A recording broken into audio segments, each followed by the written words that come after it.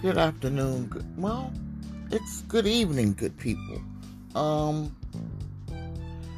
I came on tonight to say that we're here at November the 12th, and the president still hasn't acknowledged that he lost. But it's okay. Because we know he lost. And, it's just a matter of time. He should be in there packing up. All of them should be packing up. Need them to be packing up. We have to scrub that house down. You know, there's corona all up and through there. Every time we turn around, it's another group. But, things are calming down. And, life, well, the one thing that's not calming down is the coronavirus.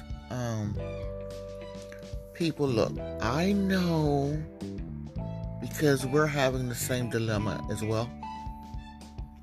It is going to be hard not to connect with your family this year, but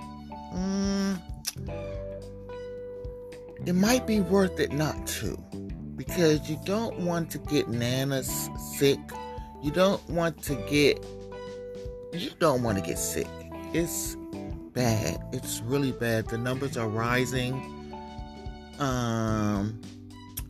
Yeah, so you might want to just, Zoom's available. Just eat a turkey sandwich, sad but true. But there's gonna be a light at the end of the tunnel.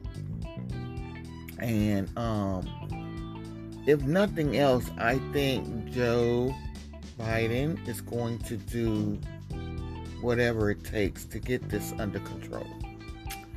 I just wanted to check in with you all to find out, what are you all feeling? Is there a sigh of relief, or are you still anxious? What's going on with you? Holler back at me. Yeah, that's what I need y'all to do. Holler back at me. Let me know how you're feeling. I'm just waiting for church to open back up. And I'm glad our pastor, Ronald Miles, done it this way. I'm glad that he didn't open it up, only for us to have to come out again. So when it opens, I want to be ready to go in and stay there. So, that's about it for today. Just want to also say, stay strong and let's stay together. Okay? This is Nisi here on Keeping You Posted. Peace.